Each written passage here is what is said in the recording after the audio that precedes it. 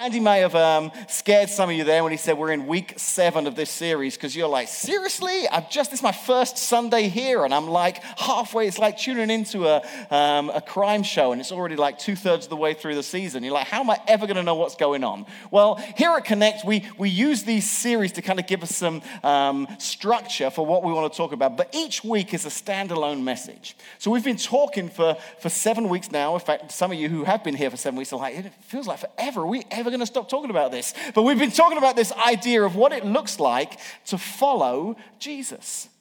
Because we use the word Christian a lot, don't we? I'm a Christian, they're a Christian, and my dad's a Christian, and we tend to think, well, the reason they're a Christian is because they were born in this place, grew up in this country, they go to that church on Sundays, and sometimes the word Christian can be a little bit misunderstood. So we like the phrase here at Connect, follower of Jesus. We feel like it gives kind of more of an action to the verb, that someone is following Jesus, that as Jesus moves, that the person is following them, that their life is changing as a result of following them. So we've been talking about this idea over the last 6 or 7 weeks about what it looks like to follow Jesus. So, little over 20 years ago, I married Casey Brewer, who's now Casey Jane. It was somewhere between 20 and 25 years ago, roughly. I mean, somewhere 22.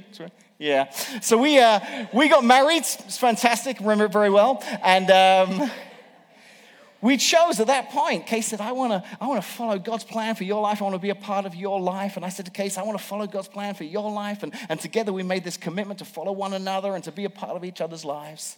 It's a great thing, and many of you have similar stories you can tell about a time where you made that decision to follow someone else and to be a part of their lives. But isn't it true that sometimes you kind of make that decision, and then as life goes on, you're like, oh, I wasn't expecting that, or that's kind of a little out of the ordinary. I wasn't really planning on that. And that kind of happened with Casey and I when it came to our family vacations.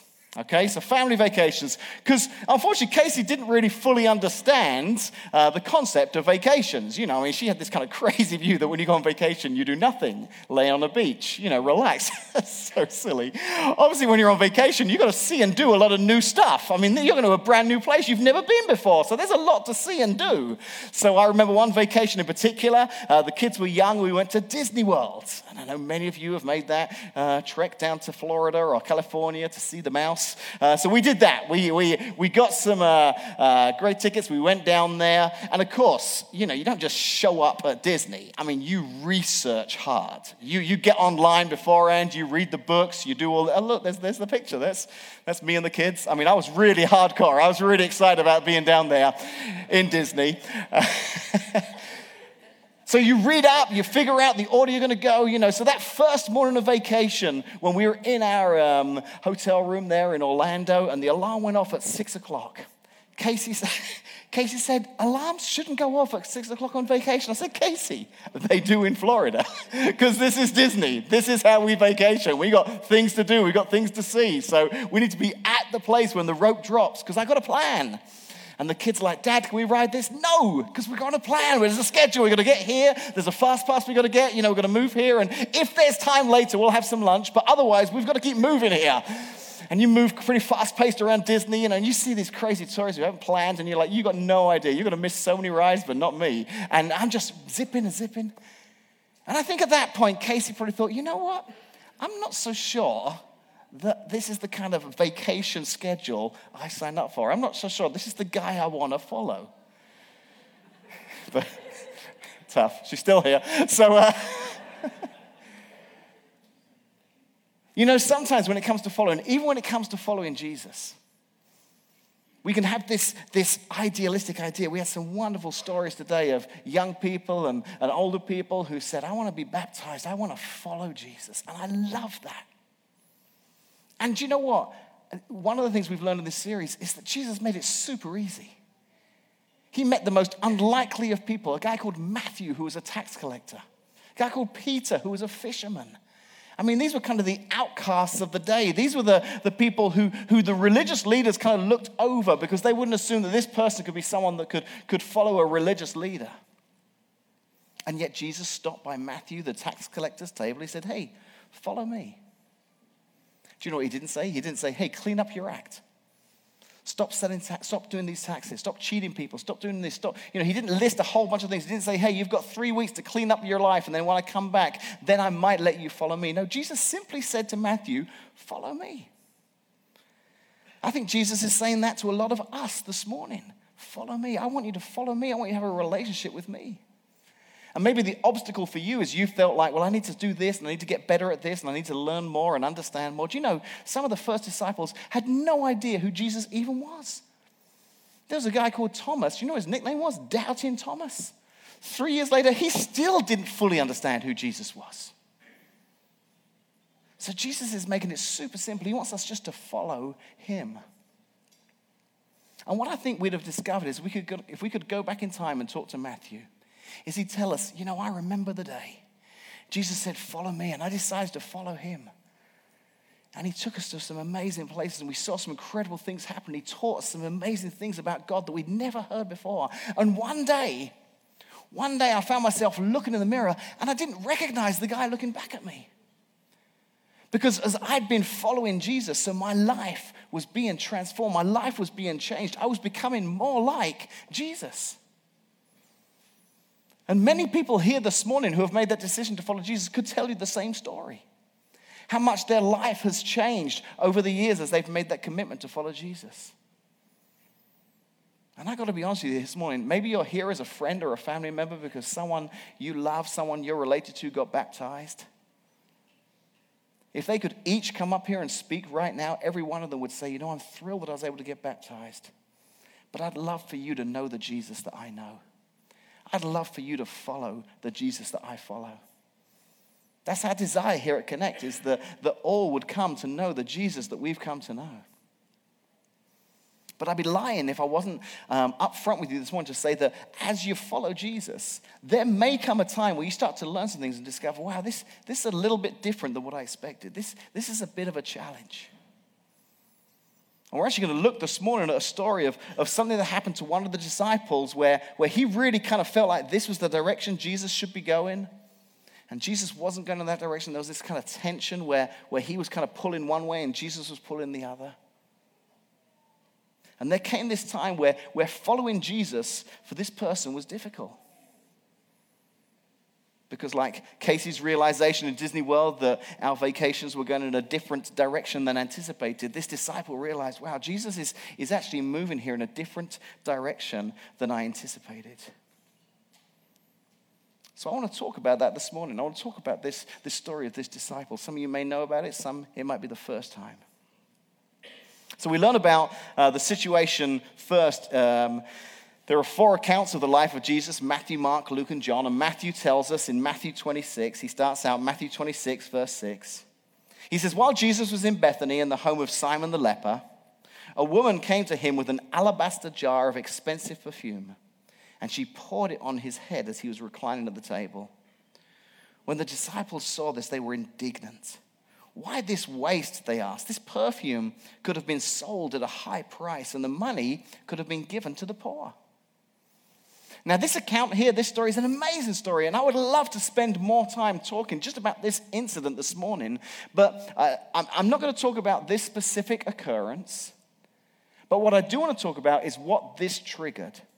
You see, you need to know about this lady breaking this jar of very expensive perfume. You need to know that she was wanting to bless Jesus because it actually triggered a chain of events that we're going to learn about this morning. Now, like I said, you may not realize this, but Matthew, Mark, Luke, and John, they all give us different accounts of the life of Jesus. And each one of them, as they're writing these accounts, they're speaking to a different audience. And I say that to explain why, right now we're going to jump to John here in just a second, because John picks up on something about this story that Matthew didn't put in there. And you might be here this morning and you think, well, that's what I don't understand in the Bible. Why is it here? Why is it different here and different here? Well, it's not different. It's just there's some things that are mentioned in one that aren't mentioned in another. And it's because they were writing to different audiences. I mean, think about it. I was thinking about this as I was preparing my message. So I grew up in a little place called England, okay? And I can remember as a kid in England, some of the good memories. I'm sure you have those memories growing up of that favorite place you went in the summer or that favorite restaurant you used to go to. So for me, it was the Happy Eater. That was a great place to go, was the Happy Eater. So I would go there sometimes, my family, the Happy Eater, and we'd have lunch. One of my favorite meals to have was sausage, egg, and chips, drink a lilt, and maybe some sticky toffee pudding for dessert, okay? See, already I've lost most of you, right? I know I'm saying words here that mean nothing to you because you speak another language. All of you, okay? You speak like English butchered. But, so for me to go into all this detail with you this morning, talking about lilt and chips and sticky toffee pudding, you might be thinking, what? So I'm just going to say we would stop for lunch on the way somewhere, and then I'll carry on. Okay, because you don't need to know about this. Now, if I'm telling my friends back at home when I mention sticky toffee pudding, all of them are like, oh, yeah, sticky toffee pudding. Do you have some custard? Because instantly they're thinking about that as one of their favorite desserts. And that's what's happening here with Matthew, Mark, Luke, and John. As they write their accounts of the life of Jesus, some of them, because they knew who they were writing to, they were like, okay, you need to understand this. So I say all that to say that's why we're going to jump real quick to John and listen to his version of what happened with this lady with the jar. All right, John chapter 12, verse 4 through 6. But one of his disciples, now remember, Matthew said all the disciples were indignant. John says one of his disciples, Judas Iscariot, who was later to betray him, objected. Why wasn't this perfume sold and the money given to the poor? It was worth a year's wages. He did not say this because he cared about the poor, but because he was a thief. As keeper of the money bag, he used to help himself to what was put into it. So for whatever reason, as John's writing to his audience, he feels it's important to know, no, it wasn't just the disciples as a whole that were indignant. And maybe they were, because Matthew says that. But John needs to know, no. There was one in particular that this really frustrated. There was one disciple in particular who, when he saw that jar of expensive oil being broken and wasted like that, he was furious. And John wants to make sure that we understand why he was furious. I mean, maybe John, as the keeper of the money, was a frugal guy. Maybe he was just saying, hey, we could have sold that. We could have done so much more with that. I've done this Dave Ramsey class, and I know how to budget, and let me tell you how many extra jars we could have bought with interest on the jar we sold. But John's like, no, this wasn't out of any frugality or any, desire to look after the money. This was because he was a thief. So now we'll jump back to Matthew because we're going to continue on in Matthew's account. So Matthew in 26 carries on. After this jar was broken, after this happened, it turns out this was the final straw because it says that one of the 12, the one called Judas Iscariot, he went to the chief priests and he asks, what are you willing to give me if I deliver him over to you? So they counted out for him 30 pieces of silver, and from then on, Judas watched for an opportunity to hand Jesus over. So for thousands of years, people have been reading this account thinking, why, Judas, why would you do that? You were one of the 12. You were one of the closest people to Jesus. Why would you betray him? And the Bible doesn't tell us. Clearly, the Bible doesn't ever say, and this is why Judas did it. So we're left looking at this, and we're going to look at that in a second because I've got a theory as to why I think he did it. But before we do, just a couple of things about the verse we just read because I think it's kind of crazy. First off, you might be thinking, well, why is he even telling these people about where Jesus is, how he'll help them? Jesus was the biggest deal in that time. I mean, you want to find Jesus? It's easy. You just find the biggest crowd in town, and he'll be right at the middle of it. So why does Judas need to partner with them to help find the most important, the most famous person in town? Well, it's because that's the problem the Pharisees had. The only time they ever knew about Jesus when he was right there in the center of everything that was going on. So they had this desire to arrest him, but in order to arrest him, they would have had to have come up to this crowd and, excuse me, pardon me, sorry, excuse me. Have you been to one of those concerts where you have to stand near the front and you leave and then you have to come back and you're like, excuse me, I'm just going to get up. They would have to get all the way front, excuse me, sorry, pardon me. Okay, Jesus, you're under arrest. Come with us. Sorry, excuse me, pardon me, excuse me, pardon me, we got to go. It would have been a riot. It would have been chaos. So Judas was saying, hey, I I can get you to him when there's no one else around. I can let you know when he's going to be alone and there'll be no one there. Maybe like in a garden one night when he's praying, I can get you to Jesus. So that's why he's willing. That's why he's willing to take this money for that. But I just don't understand how he thought he was going to get away with it. I want to say, Judas, you were there in the boat with Jesus when he was asleep and the storm came up. And the disciples were terrified because you all thought you were going to die. And you woke up Jesus and he stood up and he calmed the waves. Do you remember that, Judas? Do you remember that one time where this guy Lazarus had died and everyone was crying and everyone was upset and we went to the grave and Jesus shouted, Lazarus, come out. And this guy had been dead for 3 days, came out. And I think the only reason that he shouted, Lazarus, come out, is because if he just shouted, come out, all of the dead would have come out. So he had to be specific. It was just Lazarus who was being called out. Do you remember that, Judas? Do you really think that you're going to be able to secretly fool this guy? Betray him without him knowing? He calmed the storm. He raised the dead. And you're trying to, secretly betray him? But that was Judas's plan. So why would he try something so preposterous? I think, and again, this is what I think he started to see that where Jesus was going wasn't where he wanted to go. That Jesus had a plan, that following Jesus, it didn't seem like the right direction. Judas wanted him to be going this direction, and there was this tension as Jesus' will and Judas' will was being pulled at. And I think ultimately Judas didn't want to follow where Jesus was leading. He didn't want to follow where Jesus was leading. So let me be clear. Nowhere in the Bible does it explain why Judas betrayed Jesus. But I want to share an idea that I heard taught on once, and I want to share it with you this morning as to maybe why Judas betrayed Jesus. And I'll let you in on a little secret. I was pretty much done with my message this week, and I was gone this past week. I was actually down in Tennessee. I'm doing a master's degree right now in Christian ministries, and the class I was in this week, I go down there twice a year down to Tennessee, and the class I was in this week was New Testament studies. So I'm almost done with my message, and I've got this thought that I'm preparing to share with all of you this morning, and I thought, I'm going to ask my professor, am I way off on this? And I'm like, I hope he says no. Because if he says yes, I got nothing else for Sunday. So I really hope. So I shared with him my thoughts. He says, yeah, I think that's a good thought. I think that very well could be the case. So fortunately, you're getting message number 1 this morning and not the backup. So let me share my idea. So Jesus, he was the Messiah. You might have heard that word used before about him, or the Christ. That's the same word in Hebrew and in Greek, Messiah, Christ. And it literally means anointed one. And this is a person that for hundreds of years, these people had been waiting upon. There was this expectation. The Jews had gone from this great time of their kingdom, and they'd seen it go down, and now they're slaves to Rome. And they just had this belief that one day the prophets had proclaimed that this Messiah would come, this person would come, and he would set them free.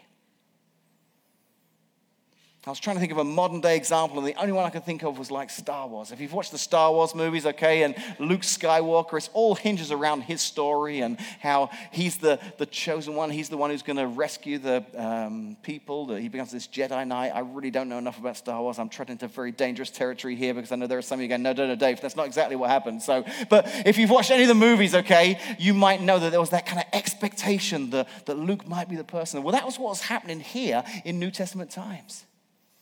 There was this expectation that this Messiah was coming, and Jesus was starting to use some language. He was starting to say some things that was indicating that he actually very well could be this Messiah that they were all expecting.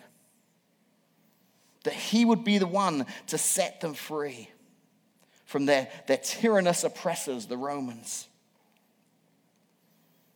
And towards the end of his time, I think the disciples are starting to get this. They're starting to realize he just might be the one. He just might be the one. We're coming towards the end here, the final chapter, the season finale. We know that they were ready. Peter was ready. If you read about the account in the garden right before Jesus was arrested, it says that Peter had a sword. He pulled it out and he tried to attack people as they came to arrest Jesus because he was ready for a fight. As far as Peter was concerned, Jesus was the one who was going to set them free. I think that the disciples were picturing Jesus about ready to paint this blue stripe across his face and stand before them all and just cry, "Freedom!" That's who the disciples were expecting, and they were following Jesus, and the momentum was building, the excitement was building. But here was the problem. They'd got part of the story right, but not all of the story. Here were the two things that Judas missed. Number one was Jesus' true plan, and number two was the Pharisees' actual plan. You see, Jesus' true plan always has been, and is to set the people free. They got that part right. That was his plan all along. That was the plan for the Messiah, to rescue them, to set them free. But Jesus was doing it in a way that they didn't fully expect. The way that Jesus set not only them, but even us today free was by dying. He gave up his life. We saw the symbolism of that this morning. He went down into the grave. He came back up again. And because he conquered death, every one of us are free from the greatest enemy we will ever face, death. And Jesus set the Jews of the New Testament, the Gentiles of the New Testament, and the citizens of Washington 2,000 years later, all of us free in one go. That was always the plan of the Messiah. It wasn't to overthrow the Romans. The second error that Judas made, I believe, is he didn't fully understand the plan of the Pharisees. So here's what I believe happened, and we'll read the verses here together to kind of show how I came to this. Matthew 27, the next chapter, verse 1. Early in the morning, all the chief priests and the elders of the people, they made their plans how to have Jesus executed. So they bound him, they led him away, and they handed over him to Pilate, the governor. You see, these Jewish leaders, they had no authority to execute Jesus. That just wasn't allowed. It wasn't part of their religion. It wasn't even part of the law. So they couldn't do this. So I think what Judas thought was, if I can have him turned over to these religious leaders, it'll speed everything up. I'm fed up of him keep talking about this Messiah thing, but moving so slowly. And that whole thing with the money, we could have got so much money. We could have put it in the war chest, ready for this final battle that's coming soon. And Jesus lets her break the jar. And I've had enough. He's not moving at the right speed. He's taking too long. I need to pull things into my own hands here. I'm going to have him arrested by the Pharisees. And then he'll have to stand up. He'll have to declare that he's the Messiah. And then we can get things moving. We can begin this freedom that we've all been expecting him to deliver us to. But then, after he betrays him, turns him over to the Pharisees, they turn Jesus over to be executed. And I think in that moment, Judas is like, whoa, no, wait. That wasn't part of the plan. No, I just wanted you to deal with him so that he could expose himself as the Messiah and things could move in the right direction. And suddenly, Judas sees everything unfolding in front of him. Verse 3, when Judas, who had betrayed him, saw that Jesus was condemned, he was seized with remorse, and he returned the 30 pieces of silver to the chief priests and the elders. I've sinned, he said. I've betrayed innocent blood. What is that to us, they replied. That's your responsibility. So Judas threw the money into the temple, and he left. And then he went away, and he hanged himself. I think there came a point after 3 years of following Jesus where Judas was just thinking, I know, Jesus, where you should be going, and you're not going in that direction. Your plan and my plan, they don't align. I don't want to follow Jesus where you're leading. I don't want to follow Jesus the direction you're going. So I'm going to take matters into my own hands, and I'm going to try and force things here. I'm going to turn you over to the religious leaders. You'll rise up as the Messiah. Everything will happen. And then suddenly Judas sees it all go horribly wrong. And he witnesses Jesus crucified. So what does that have to do with you and me this morning? How does that affect us? You know, many of us here this morning, we've been following Jesus for a while. And I think for a lot of us, it's great. We love following Jesus. Things are going really well, but there will come a time, if it hasn't come already, there will come a time where there'll be just something, there'll be some tension because following Jesus is leading this way, but there's a part of you that just wants to go this way. And you'll feel that tension, and maybe, just maybe like Judas, you'll try and manipulate the situation a bit. You'll try and pull Jesus more in your direction. If Judas were here today, he'd say, don't do it. I tried that and it went horribly, horribly wrong. I wonder if Judas was here and he could have a do-over if he'd say, I wish I'd just trusted Jesus. I wish I'd just stayed the course. I wish I'd continued to just follow him. Because he wants us to follow him. And I'm going to ask you just this week to do something really simple, just as we close out this morning. I'm going to say, hey, why don't you this week say, God, what direction are you taking me in my life? Because Jesus, I want to follow you wherever you're taking me. And maybe as you pray that prayer this week, he'll be saying, you are going exactly where you should be going. You keep on keeping on. It's great what you're doing right now. You're making a difference. You're talking to your friends about Jesus. They're getting baptized. It's awesome, the direction you're going in right now. You keep on going in that direction. But for some of us, as we pray that prayer, we may be surprised at the answer. We may feel like Jesus is kind of nudging us, saying, no, deep down, you know that's not the best direction for you. Deep down, you know that's not where you should be headed. And it'll be tough. And you might just have to pray, say, God, Jesus, please help me. Not to pull against you, but to submit to your will. To follow you in the direction you're taking me, even if this wouldn't be my first choice. I trust you. I believe you've got my best intention at heart. I believe you know me so well. You've got the greatest life imaginable for me. I want to follow you where you're going. And let's not make the mistake that Judas made. Let's pray. Father, thank you so much for these wonderful people who all got baptized this morning. Every one of them, an amazing story of how they've discovered you, discovered your love for them, and made that decision to follow you. Lord Jesus, I'm so grateful that you made it so easy for us to follow you. That you came and met us where we were at instead of expecting us to climb all the way up or to fix everything or to change everything or to, clean everything up before we could come to you. You came and met us where we were at. But Jesus, because you love us so much, you didn't leave us where we were at. You led us in a new direction. And for some of us, we've been thrilled at the changes we've seen in our lives. But for other of us, Lord, maybe we've come to that point where we feel like you're leading us in one direction. We want to go in a different direction. It's hard.